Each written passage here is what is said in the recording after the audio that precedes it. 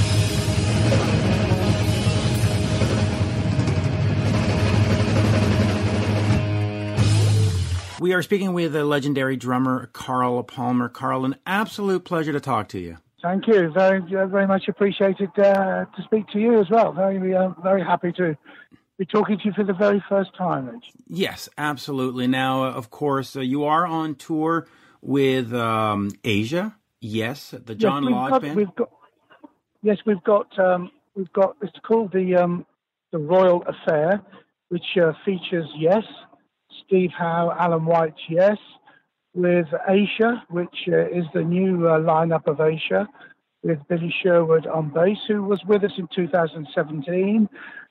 He replaced John when John suddenly died, unfortunately, at the beginning of that tour. And we now have Ron Fowle on lead vocals and on lead guitar. So we are now complete as a new Asia. We're playing tracks from mainly the first album. There's a few heritage tracks in there, like Video Killed the Radio Star, like Lucky Man. Roughly 50 minutes we're playing. After that, you've got John Lodge, who's obviously doing a selection of songs from the Moody Blues period, songs which, he wrote, some of the hits there, My Seesaw and things like that. Just a singer in a rock and roll band. So that's quite a nice sort of set he's got going, roughly 35 minutes. And then you've got Carl Palmer's ELP Legacy, and we're playing 35 minutes as well. So it's about 4 hours of music when you count Yes, who play for, I think, just over the sort of hour 50 minutes, just under the 2 hours. With the Legacy, with the Carl Palmer Legacy, that opens the set. We're featuring things like Welcome Back, My Friends, Knife Edge, and we're featuring a track called Fire, and the guest vocalist is Arthur Brown from the Crazy World of Arthur Brown. That was a group that I first came to America with in 1968. We had a number one single and album at the same time, so Arthur is guesting with my band. We've got Paul Bielatovich on guitar, and we've got a replacement bass player just for this tour, David Pastoris. Simon Fitzpatrick is at home because his wife was having a baby, so he couldn't make it out on this tour. So we start the set with the classic ELP piece, Welcome Back. That runs 35 minutes into John Lodge with the various hits from the Moody's period, going on to Asia, which, we're playing everything from Heat of the Moment, Only Time Will Tell, Soul Survivor, Don't Cry. We're even opening up with a track called Go, which was on the third album, I believe, so a second album. So that's quite an interesting 50-minute set. And then there's a short break, and then Yes come on, and they're playing everything, actually, from Roundabout through to a piece called Delirium. So, yeah, it's an unusual bill. It's taken some time to put this together and get all this amount of talent on one bill and agreeing to do it at the same time. But overall, it's incredibly rewarding from a musical standpoint, because there's a lot of history there and an awful lot of hits being played, not just with Asia, not just with Yes, but from John Lodge and from the ELP period, Fanfare for the Common Man, Lucky Man and things. So for somebody who's really into music and understands that period of time, they're getting the best of everything in the one show. So very happy to be doing it, actually, and enjoying every moment of it. Yeah, in fact, let me just take you back to 1968, because that's the year that I was born, and so it's important to me. But you are brought in as sort of the replacement drummer in the Crazy World of Arthur Brown, then becoming the permanent drummer. Talk to me about that call and being brought in, on a moment's notice, and all right, you're in. Let's learn these songs. Let's do this tour. Talk to me about that moment and how. Yeah. Well, on the album that was made, there were several musicians. Some of them weren't listed due to the way the actual. I've heard from Arthur since, due to the way the box was labelled. Nobody was absolutely sure who was on what track. It was being produced by a gentleman called Kit Lambert at the time, Track Records, and I think the original drummer was Drayson Thieker. There was another drummer called John Heisman or John Marshall. So there were various musicians there. I think Arthur and Vincent were the main people that were there all the time. I had just sort of played with Arthur, and what had happened was they came into America. They ran into problems with the band and their drummer. He was Dracian Seeker at the time, and they called me. Obviously, they knew me because of doing some work together beforehand. And it was the tour manager, Mel Baster, who gave me the call, who I'd worked with in the group called Chris Farlow and the Thunderbirds. Chris Farlow was a soul singer in England who had a #1 hit by Mick Jagger and Keith Richards. And I was in his group, and Mel Baster was a tour manager. He became the tour manager for Arthur, and that was the connection there. So they called me and asked me to come over. I was a little bit concerned. Anyway, I did, and on my arrival, the album and the single were at the top of the charts, and I think within a week or two, the album and single were both #1 at the same time. And I proceeded to play the television shows that we did, the Tom Jones show, we did various Top of the Pop, which I did before they all left to come to America. And then I joined the tour, which was about to start, and that was it really. And that was all in that very early '68 period. Yeah, what a great period. And I will get back to the Royal Affair tour in a second, but I want to ask you this. Emerson, Lake and Palmer forms in 1970. Next year, 2020, makes it 50 years. What are sort of the plans in terms of 50-year anniversary celebrations? Well, it's funny that you asked that question, because we are just looking at the situation right now with one company in particular, but we're obviously investigating all possibilities relating to this. We were thinking of involving my group, Carl Palmer's ELP Legacy, involving this group within a hologram setup involving Greg and Keith, having 2 holograms on stage. The idea was something that got put to me, and I thought it would work really well, because very rare do you see 2 holograms on stage. And we could work it out musically, where my group plays X amount of music, I play with just Greg and Keith. We could put together a show which would be sort of kind of a historical from the point of view of the career of Emerson, Lake and Palmer. We'd be able to cover all of the bases and all of the great moments musically, whether it be Pictures at an Exhibition, Tarkus or whatever, or that very first album. So that's being talked about, and we're seriously trying to plan that now. That's something which has happened in the last few weeks. So it's still in its sort of embryonic stage, as it were, but it is something that will be followed through, and we seem to have a lot of interest around it. Obviously, that would be something that would be toured on a global level, and would appear in America as well as in Europe, as well as in England and Japan, and all the markets where ELP were very well known. So that will be quite an exciting period for me.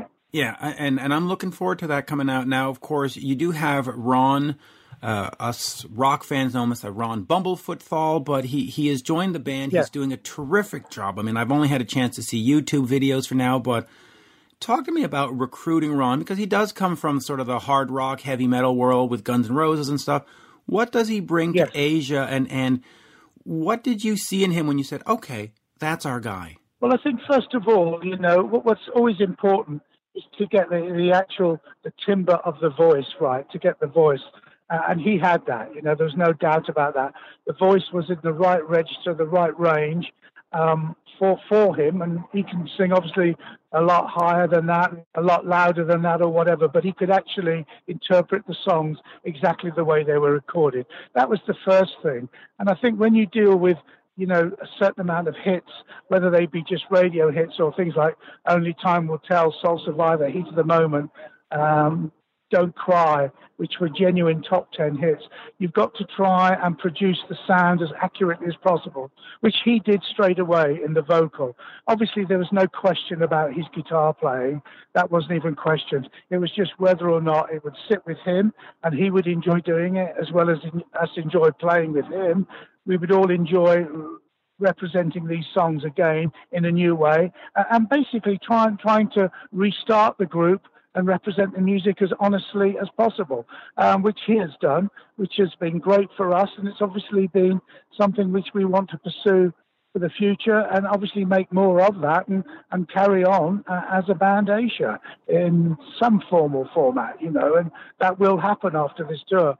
So it was some big boots to fill, and Ron filled them, and that was it, really. There's not a lot more to say. It worked. When something works, it kind of answers itself, and if you've seen YouTube, you'll see that everything is working remarkably well. It is. Now, as we're talking, Ron just texted me. He says to ask you how Bruce's driving is. Bruce's driving is what we call the white. It's what we call the white knuckle drive, and so far, the crash helmets are still under the seat. That's not to say we won't be using them along with the blankets that we've provided everyone with, but it's working okay. Definitely working okay at the moment. That's funny. But real quick, you mentioned that there's a future for Asia. Does that include new music? Do you see yourself as this lineup getting into a studio and saying, okay? Yes. Okay. Yes, I think, you just have to wait for that to come along. I think it has to happen organically. This tour is something where everyone is settling into their roles, and everybody, I'm sure, will have something to say after the tour, how they felt. And then the next step will be exactly like you say. We would look into that. It's really early to start planning that because it's a new beginning, and it takes time to sort of settle that in.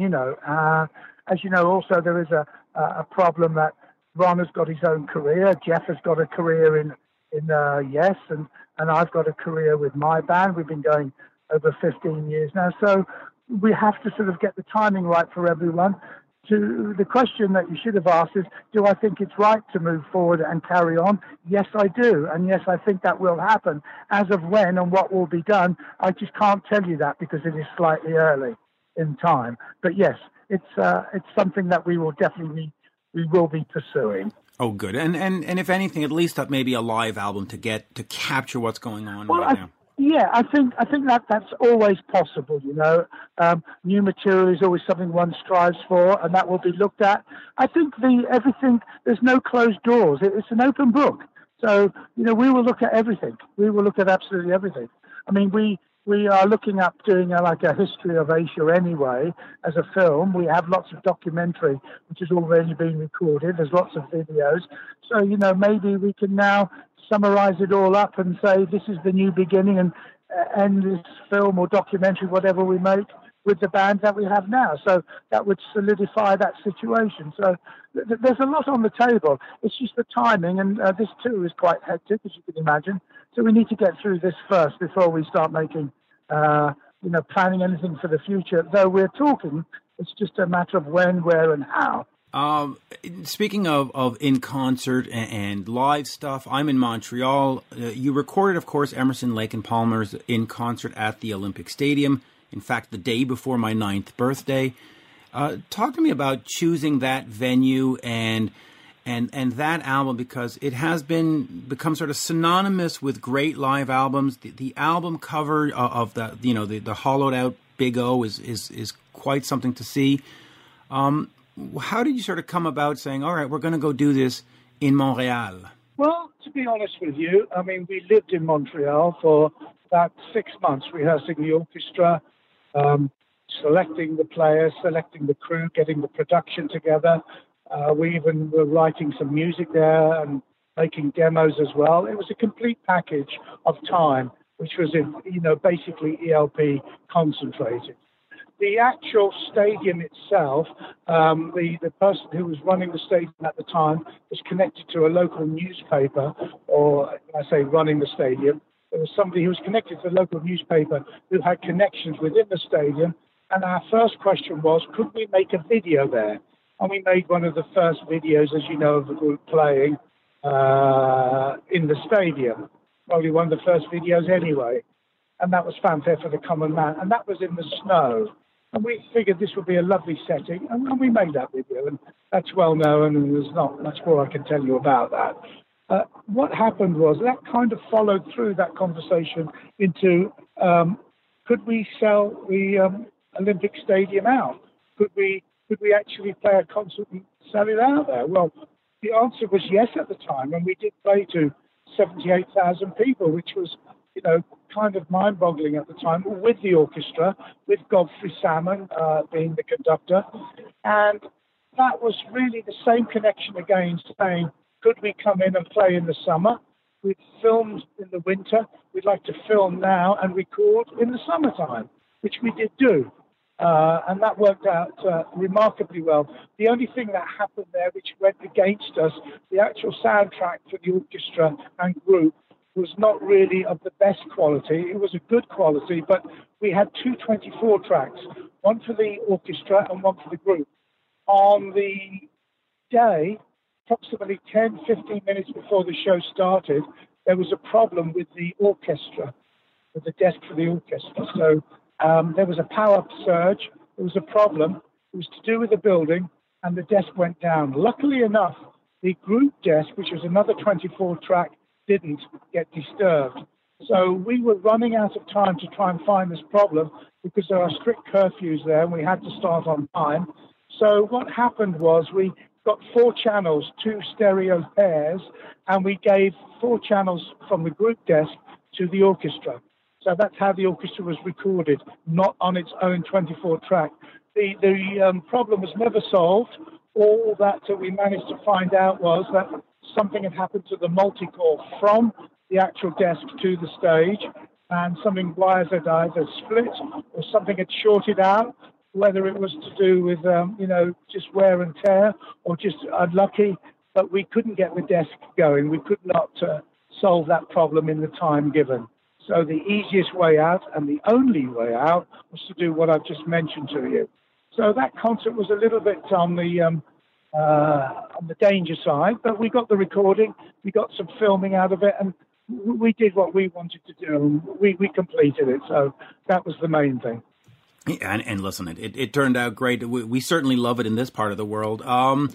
BMG has taken over or has been re-releasing the ELP catalog, including the Fanfare 24-disc box set back in, I guess, 2017. Talk to me about them and these albums being re-released and them having their hand on it and really sort of working the catalog again. So BMG have always been a company that both Greg and Keith and myself wanted to be with. And by the time we got round to being with them, unfortunately, Greg and Keith, they ended up having various problems in 2016. In other words, both of them dying. And BMG, had come into the play, and we'd already started working on the box set, which obviously Greg and Keith never got to see personally. The box set, which was an absolute work of art as far as we were concerned. The relationship with BMG has always been very solid.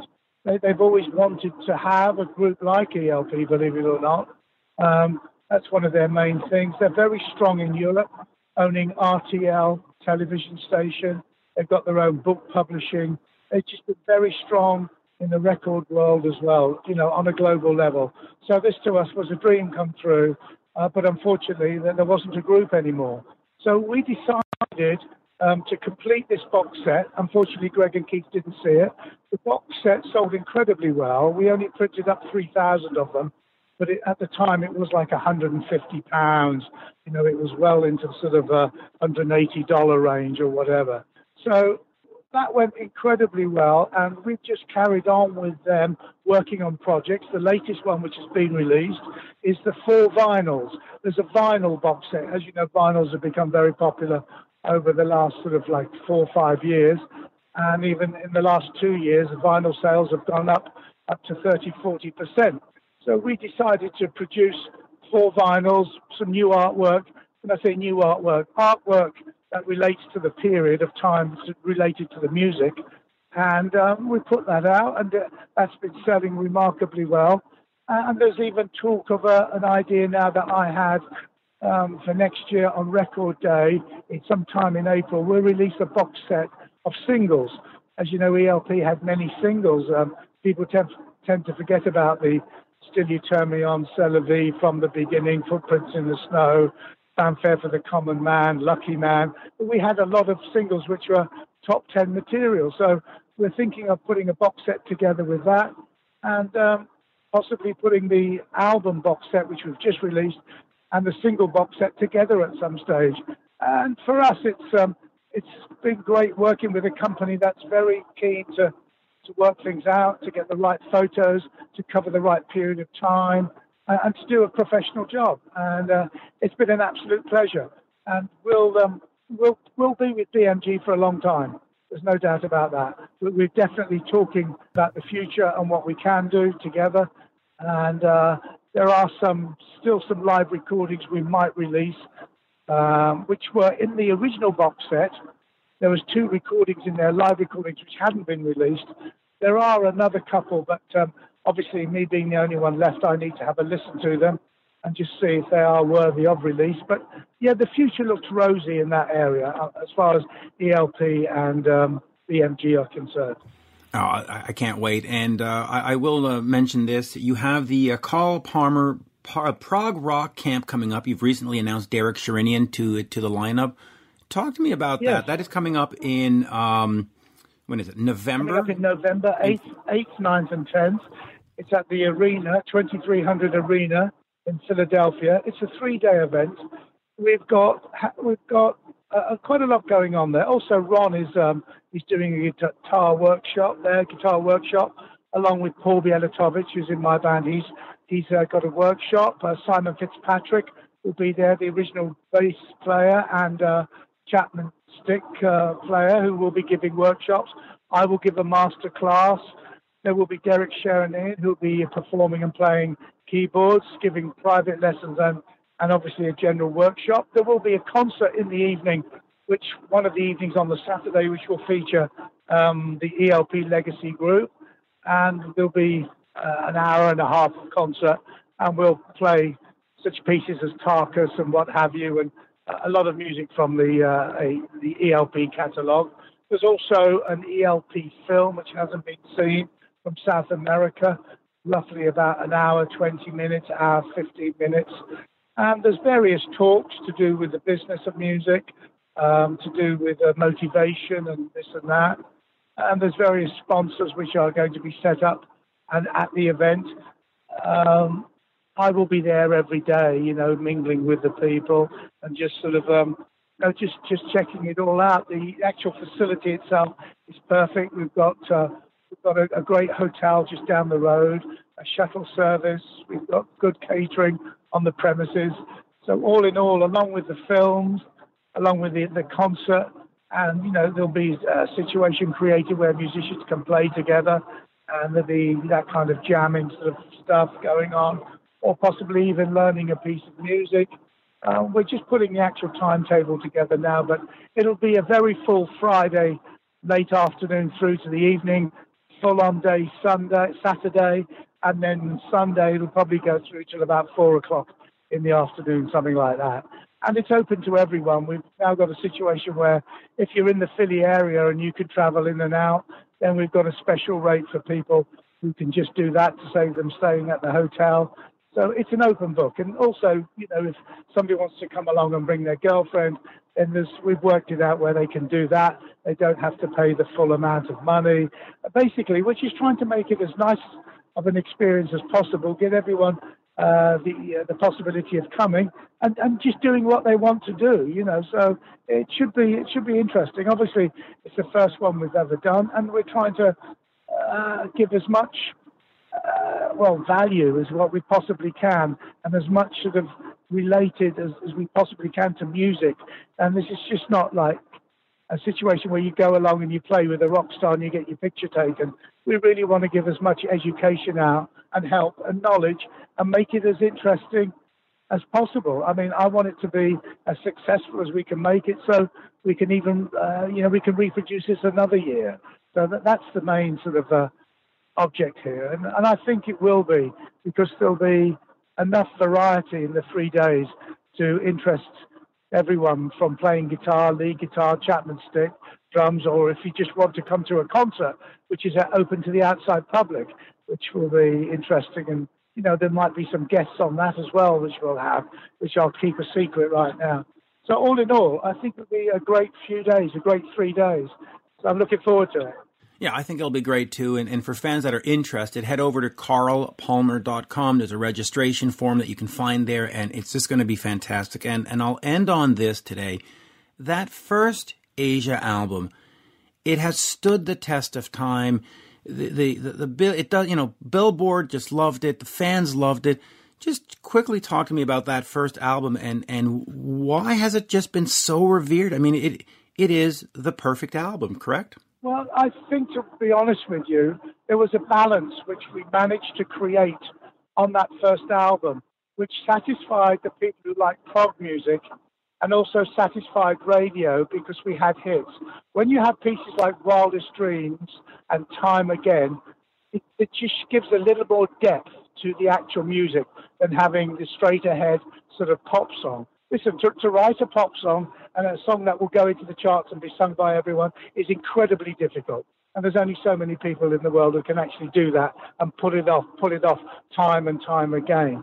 We managed to have a balance on that album, which we probably didn't reach on the second and third album because we went a bit too commercial. But that first album is perfectly balanced with tracks like Heat of the Moment, Only Time Will Tell, a slightly harder edge like Soul Survivor, then your kind of proggy tracks like Wildest Dreams and Only Time Will Tell. So the balance really went through a lot of people and they could get it. So if you weren't into things like Only Time Will Tell, Heat of the Moment, which were the MTV tracks of the day, let's call it that, you definitely had 3 or 4 other tracks that you could listen to and get the message of Asia, because we all came from those proggy bands, whether it be King Crimson, Yes, Emerson, Lake and Palmer, or whatever. So I think the album was well balanced for that period of time, and the technology and the way the media was developing. The media was developing mainly through MTV, and that was it. And we managed to latch on to that and keep a certain amount of the old fans who followed us in our previous bands interested as well. You know, quite a hard thing to do, to be honest with you. And it just worked. The timing was right, the record company was right, and the music was spot on. And that's what makes that work, really. Yeah, it really does. And of course, the Royal Affair tour runs till the end of, to the end of July. Folks, go check it out. Carl, an absolute pleasure, and just thank you. And thank you for all the music over the years. It has been... No, you're more... Yeah. You're more than grateful to have done the interview. Thank you so much, and thanks for your support as well. Yeah, absolutely. And hopefully we will see one of the bands you're in Montreal at some point. It's been a while, and we need you back up here. Well, we will definitely be working on a Canadian tour. We are looking at that now to see what we can do. I think, as far as CPL is concerned, my group and Asia, we definitely want to look into that. And we have been trying for some time to sort out a proper Canadian tour where we go there and play as many of the main towns as what we can, cities that we can. So that is something that's always on the table. It's just a case of getting it done. But I believe the future you will see Asia and CPL in Canada in the very near future. That's for sure. That is fantastic. And as we say in Montreal, merci beaucoup. Thank you so much. And there we go. Thank you. Cheers. Thank you. Thank you. Bye-bye. You take care. You too now. Cheers. Bye-bye. Thank you. Bye.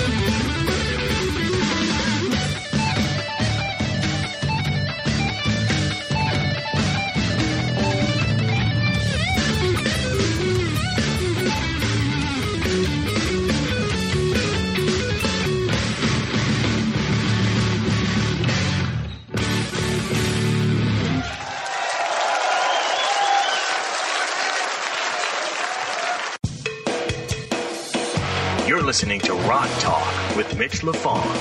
Rock Talk.